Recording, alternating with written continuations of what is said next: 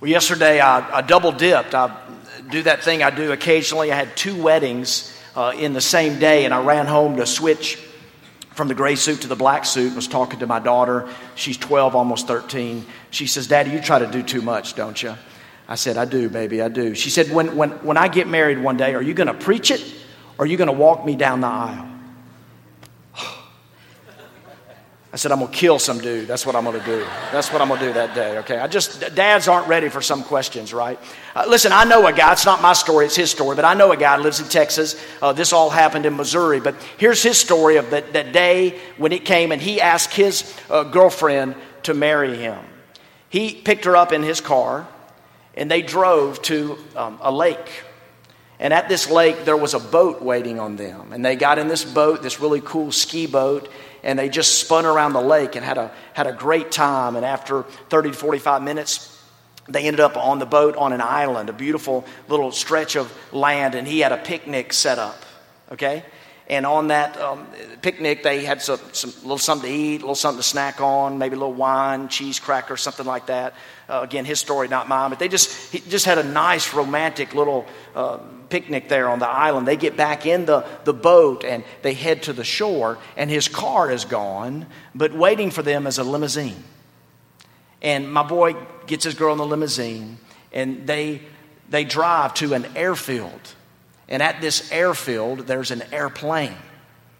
And they get in the airplane. It's one of those, death trap puddle jumpers, They put their headsets on, both of them, with the thing where they can talk to each other. And they get in this small plane, and they fly around. And they just tour some beautiful Ozark mountain scenery.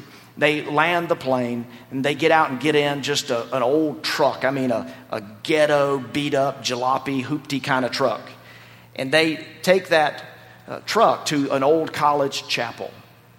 And inside the chapel, it's decorated like a wedding. There's those candle lights that are lit so beautifully. Rose petals line the aisle. It's adorned with various flowers of different colors and dimensions. And there's this giant card with her name on it. And he's walking behind her. She leads the way, and with hesitance, she looks back, and he says, "Open the card." That card with your name on it. She opens this giant card, and it says, "Will you?" And it's that moment. Bam! She turns, and he's on a knee, and he says, "Will you marry me?" She says, "Yes," and they rejoice. Now, what a story that is, huh? He takes her to dinner after that, and he begins to explain to her the symbolic representation of each vehicle. I mean, right? Huh? He says, the car that I picked you up in, that symbolizes the normal, everyday, routine, humdrum monotony of life. It's just us being normal. And here's what you can expect from me on the many, many, many normal days of our lives together, our love for each other. Here's what you can expect. Here's what I promise you. And he says, the boat represents the fun and the adventure. It's when we're enjoying life and the good times are just rolling. We're outdoors. Things are going our way. And here's what you can expect from me during the boat days. Here's what I promise to you. The limousine, it represents when things get tough, when circumstances and sorrows come our way and we're not even able to drive ourselves. We need people. We're going to need some family. We're going to need some friends, and they're going to help us get to where we need to go. That's what the limousine represents. And during the limousine days, here's what you can expect from me. Here's what I promise to you.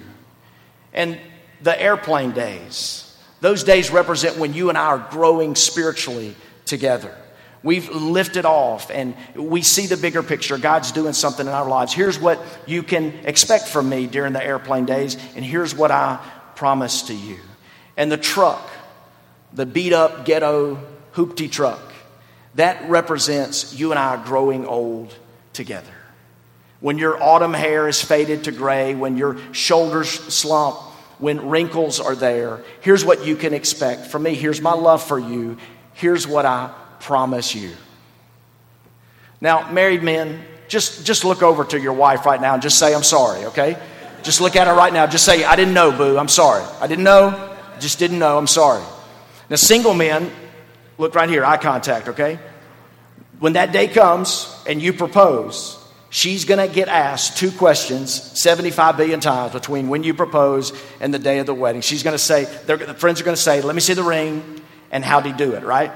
So single men, pay attention, okay? You don't want to be there that day, and have a ring set up on your toe and say, hey, baby, would you like, rub my feet?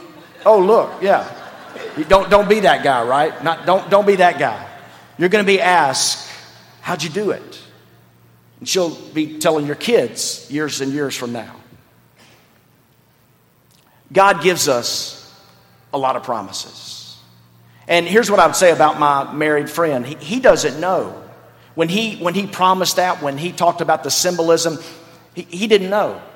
He didn't know what days would come. He didn't know about the normal days. He didn't know about the boat rides and the fun. He didn't know how many there would be and what they would be like. And maybe there'd be days when he'd be on the boat and the wind would be going through his hair and he would love it, but she would not. He doesn't know about the airplane ride and growing spiritually. Here's what I know. When an airplane takes off, it's the most dangerous part of the ride. It requires lift and force and thrust, and it's difficult. And spiritual growth, my friend doesn't know that. He doesn't know that spiritual growth is really difficult. For 2 people to grow together is difficult. It's dangerous.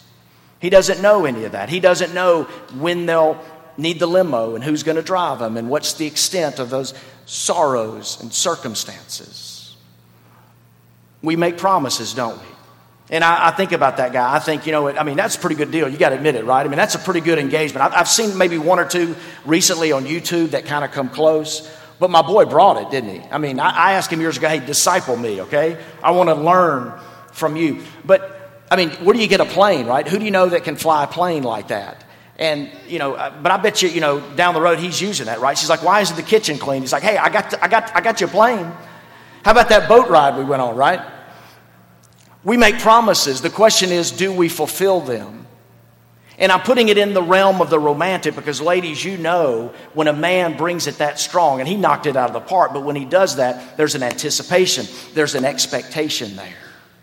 And if one doesn't fulfill promises, then resentment and bitterness take root, don't they? And there's this inverse relationship.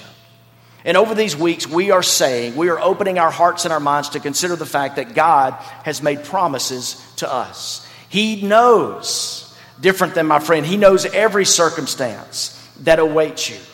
He makes the promises nonetheless, and he is always faithful and true to fulfill his promises. He makes lavish promises. Last week, we looked at the promise of the cross, and this whole series is flowing out of a passage in 2 Corinthians 1:20, where it says, for all the promises of God in him, in Jesus, we find to be yes. God wants to be an affirmative God in your life. We looked last week at creation.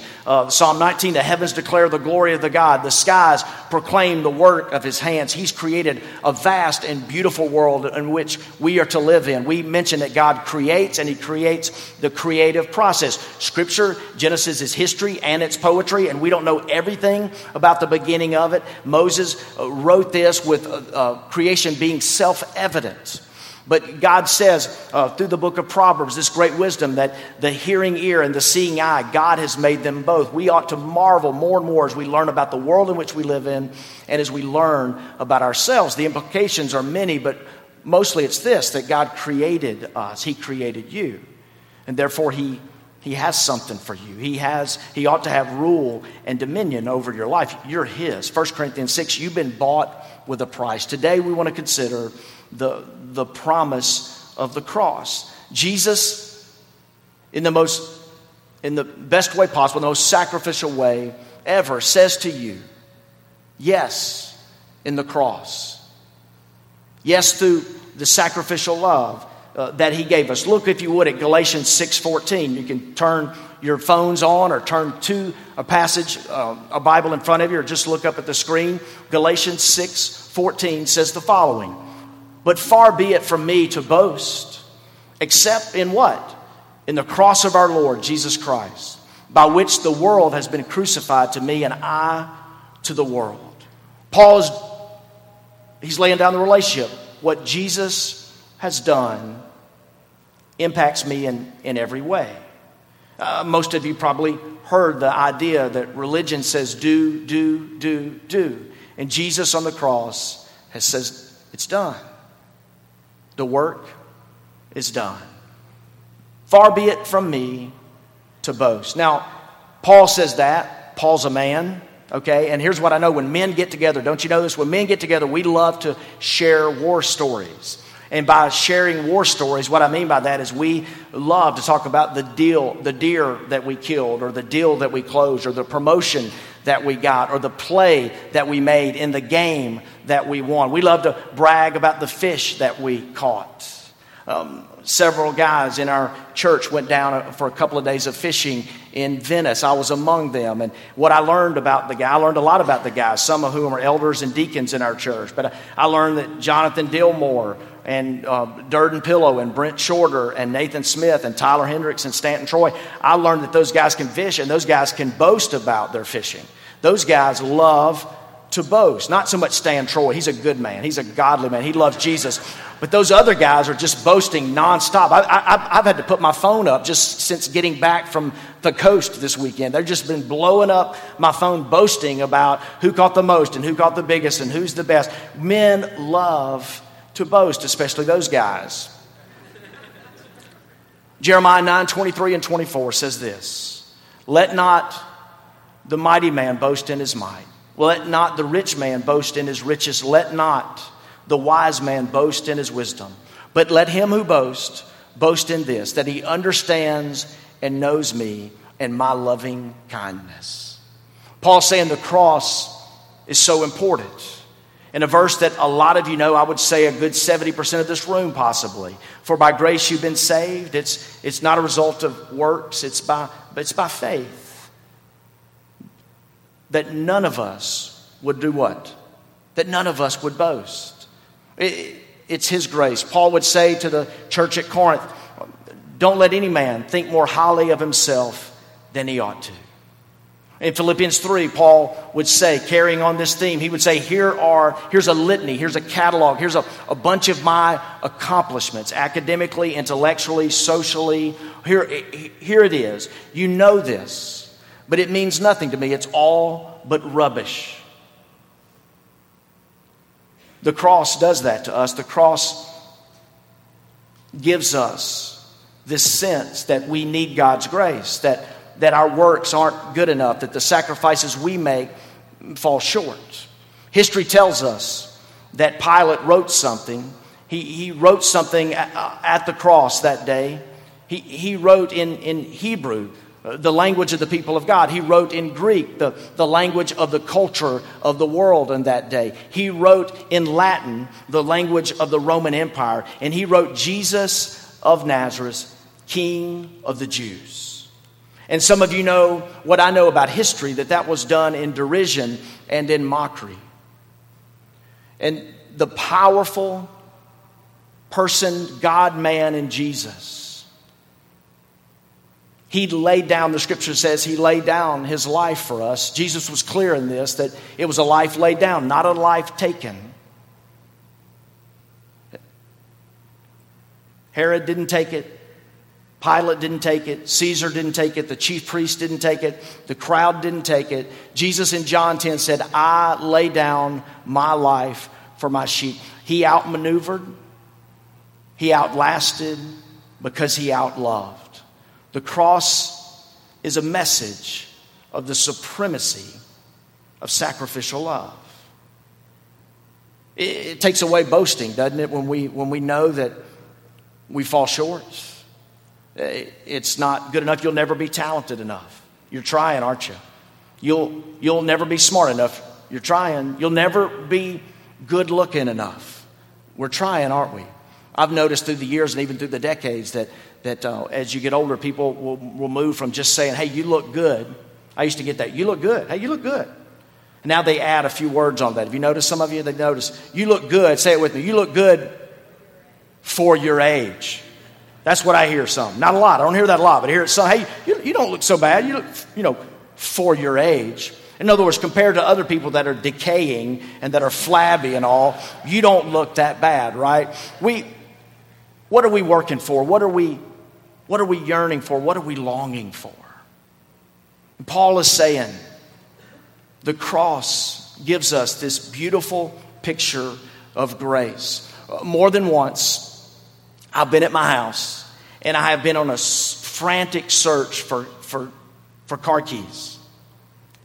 And you'd like to have a better image of your pastor, I guess, but I'm on this frantic search. My voice goes up, the decibel level, the intensity of it. And I do something you would never do, but I began in the search for my car keys, because I'm late for a meeting, I began to blame other people in the same home. Imagine that, right? Isn't that tough? I need God's grace in my life. This never happens to you, but I blame other people. I blame my wife. I blame my kids. I start calling them out by name. I'm ready for like a mass domestic execution because somebody took my keys. I didn't misplace them. They took them. They need to come out. One of them needs to confess. And don't cushion the confession. Tell me when you took them and where. Give me my keys. And more than once, I found them right here. Found them right in my own pocket. And I would say to us that in so many ways, this gospel message of the cross should intersect our lives because we're frantically searching for something that we already possess. Jesus wants to say to those who are weary and heavy laden, who are trying to work for things and look for love and earn approval, Jesus is trying to say, he wants to say to you, you have what you need. So for a few minutes before we close, I want to share with you 4 quick things that represent the cross and its transforming work in our lives. In a word, it's grace. In a word, it's God's unmerited favor for you and I. A word that's so counterintuitive that we find it difficult to experience it and express it to other people. But here's the first thing, that the first message of the yes of the cross is this, is that it redeems the penalty. The penalty of sin is gone. Look at this passage in Colossians. He has delivered us. We just sang a moment ago about the breaking every chain.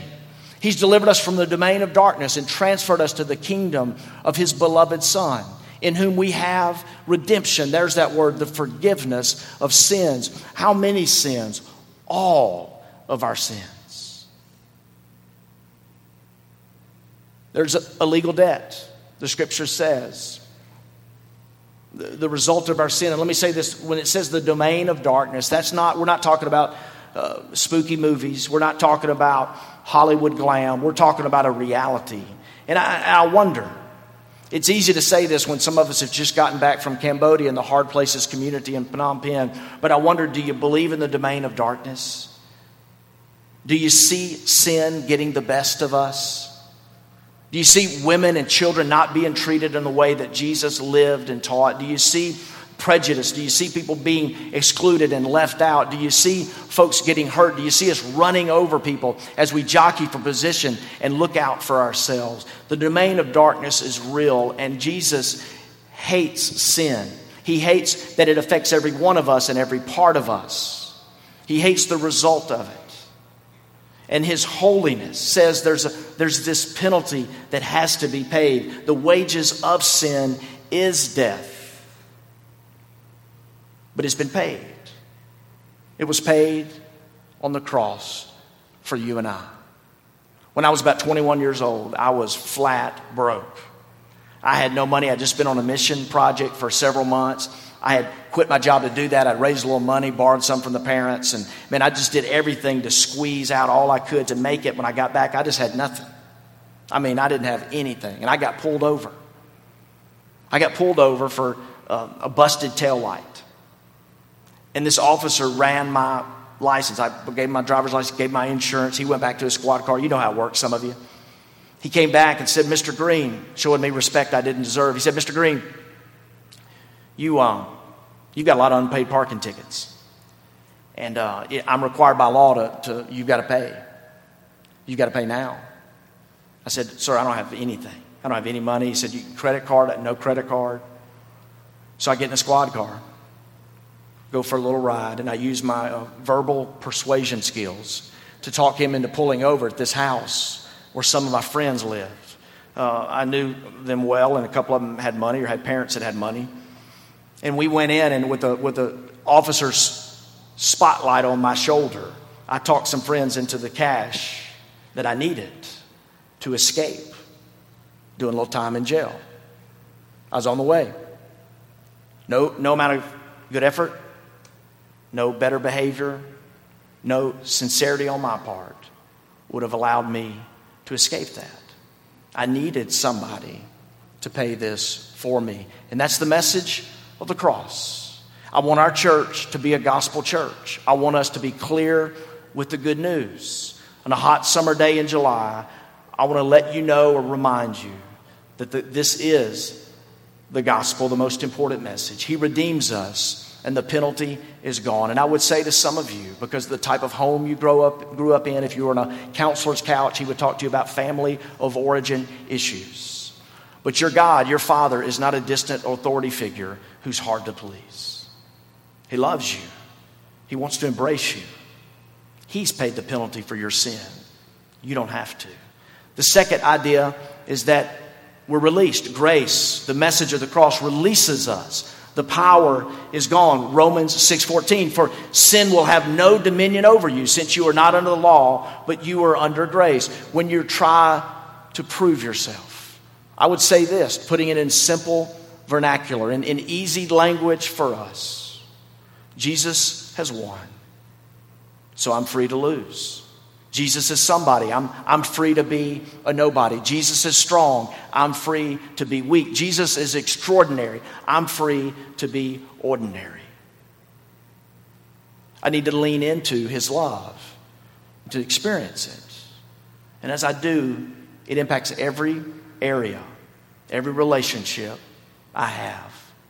Third idea is it reconciles prejudice. Reconciles it. It brings us together. Look at this beautiful passage, Ephesians 2:14. For he, Jesus himself, is our peace, who has made us both one and has broken down in his flesh the dividing wall of hostility. I was reading an article, a global article in a worldwide magazine, and it was did a study, did some research, and it was delineating the results of this survey, saying that people in the world who live close to a wall that divides people because of their skin color, their socioeconomic, whatever, their country, that these people suffer greater bouts of depression. They have a more cynical view of the world. They have more ill health. Walls divide. The message of the cross is that we would be united. A couple of days ago, I received a letter, a 3-page handwritten letter. How about that? You had one of those lately? 3-page, we all get emails, right? But a 3-page handwritten letter. This was written in response to our softball team of Fondren Church playing another church across town. Now, nobody's in trouble here, okay? Everybody just relax. We got some of our softball players in the room.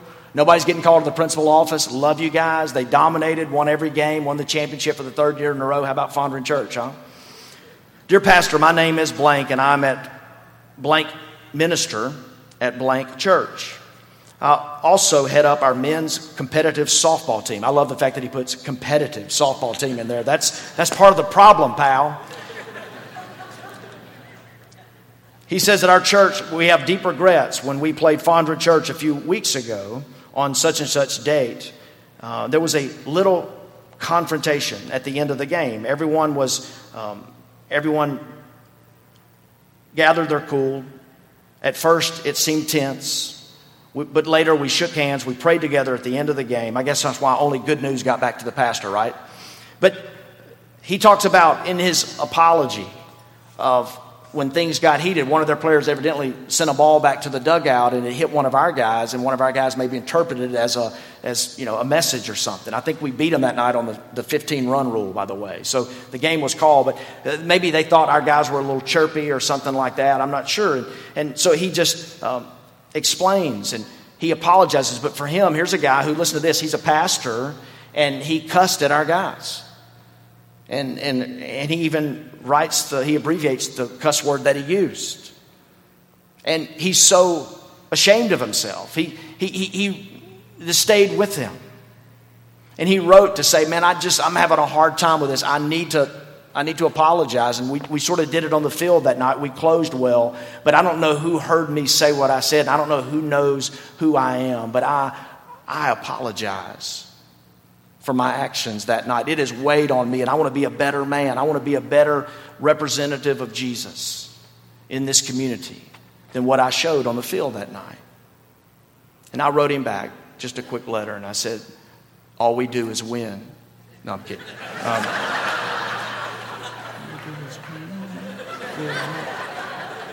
And your hands go up. No. I said, my brother, I forgive you. Isn't it something in us that there's this wall, there's this partition, there's this division, and there's this church and this leader and that leader and this team, and we define ourselves by our competitive nature. And I want to say this, we're not being a church that honors God. I'm not being a leader. You're not. If we don't see the magnanimous nature of God's grace.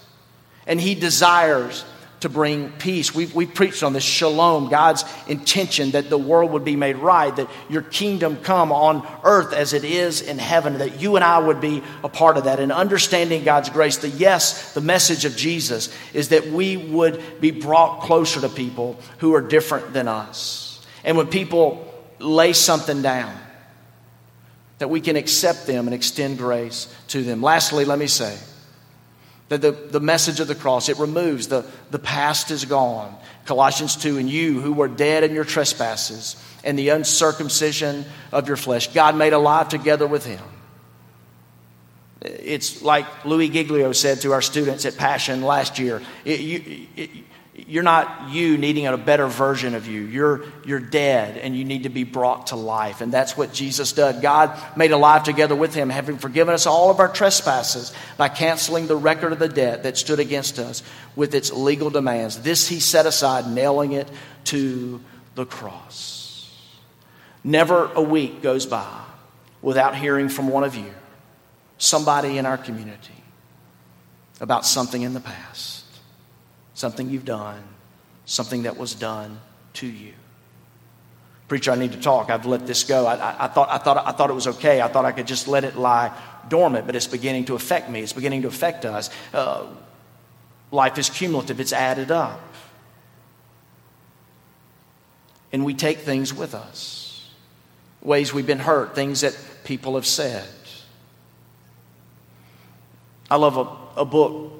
Some of you may have read this or heard about this. It's called The Whisper Test. There's a teacher. She teaches third graders. And the writer of this book, Marianne Bird, she tells a story of this teacher that all the students love. Now, this lady who writes the book tells her story of when she grew up. She was born with a cleft lip. And she has, in her book, she says, I was born with a crooked nose, with a misshapen lip, with lopsided teeth, with garbled speech. And when other friends who just were getting to know me, classmates, when they would ask me about my face, I would tell them that I fell and did this. For some reason, she writes that if this was caused by an accident, I would feel better about myself. But to be born this way, she hated the way she looked. She hated the way so many of her classmates treated her. And she writes about a Miss Leonard in this book, The Whisper Test. Miss Leonard, she describes as a short, robust, round, happy lady with a sparkling image that all the kids loved. And once a year to the third graders, she would give a whisper test where she would have them lean up against the wall and she would be seated at her desk and she would whisper something and they would need to hear what she said. The sky is blue. I need new shoes. What did she say? What did Miss Leonard say? Marion Bird says, I waited to hear what Miss Leonard would say, and it became 7 words that would change my life. She said that day, she whispered, I wish you were my little girl. God says to us that you are mine, that I love you, I want to walk with you, I love you in a deeper way than anybody else ever around you. And this message, this enduring, widespread message of the gospel It's us being released. It's us being redeemed. It's us being reconciled. It's us being removed from what brings us down and what brings us guilt and at a deeper level, shame. Let's pray together.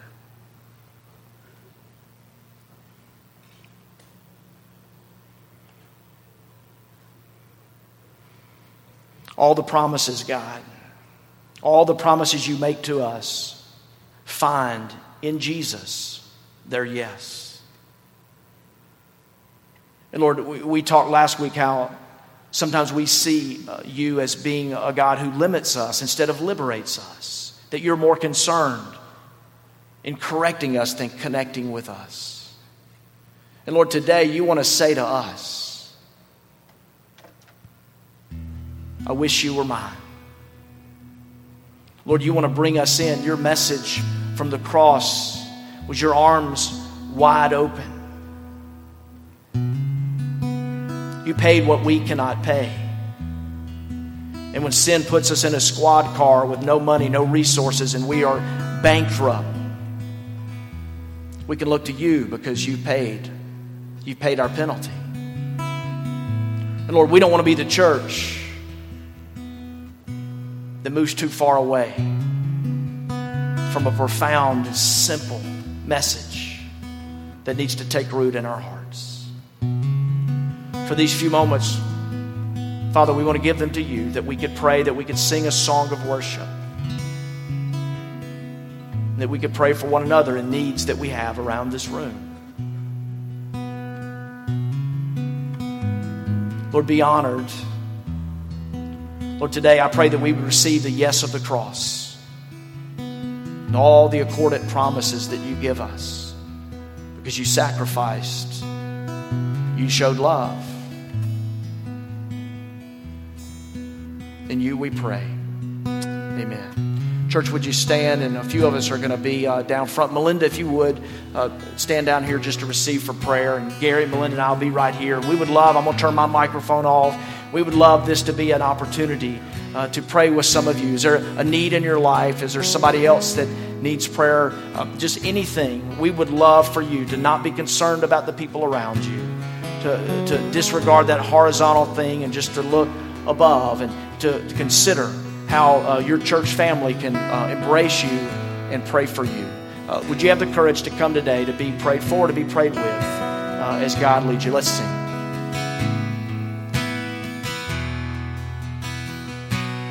There is power in the name of Jesus. There is power